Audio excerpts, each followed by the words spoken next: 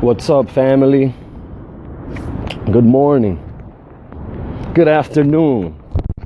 Whenever you're listening to this, I hope you are well. In Jesus' name. So, I know you've heard this before. Probably a lot of times, because I have. About the Bible and how there's so many versions and so many books that were left out. And can we even rely on it? And there's something that I need to tell you, and that you should know this already. Not all the acts and miracles that Jesus performed are even in the Bible anyways. They weren't even recorded. Also the acts of God, they weren't even recorded in the Old Testament. Not everything was recorded. So I say this to you. There are enough words in the Bible that will allow you to know Jesus Christ on a personal level. There are enough words. Once you know Jesus, He's going to reveal you the mysteries of God that are not even in the Bible. Whew! Does it make sense? God who knows all? Why not?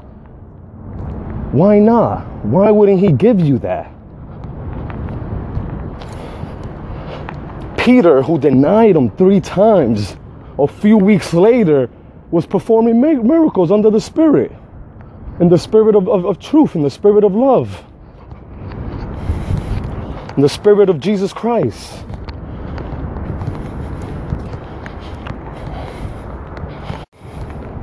Once you start to get to know your Father through the very small words that are in the Bible, He's going to give you words. He's going to give you thoughts. He's going to show you things. Even show you things that have happened in the past. If that's what if that's what your heart desires, if that's something that you're curious about, if you're really just curious, just marvel to marvel, He'll show you that. He knows your heart. So even if there aren't that many words, or they took out this words, they took out this book, it doesn't matter. Don't focus on that. Stop asking yourself those questions. You're asking the wrong questions. You should be asking, Jesus, who are you? Show me really who you are. I need to know. Jesus, please reveal yourself in my life. Show me more of you.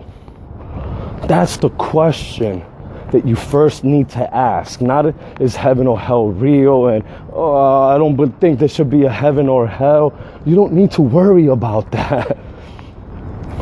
It's better that you don't dwell on heaven anyways, because when you get there, you'll be so surprised. You're gonna be, oh man. I don't even know if you'll be surprised, because who knows how we will be? I don't even think we'll have emotions. But you understand what I mean. We don't know what's waiting for us in heaven. And we shouldn't be doing the things that we do just for heaven. We should be doing them out of love. So don't worry about the Bible and the versions. And God, once you start reading it, once you start getting to know God, He's going to show you things. He's going to reveal things to you. And that's all that you need. Believe me, family. That's all you need.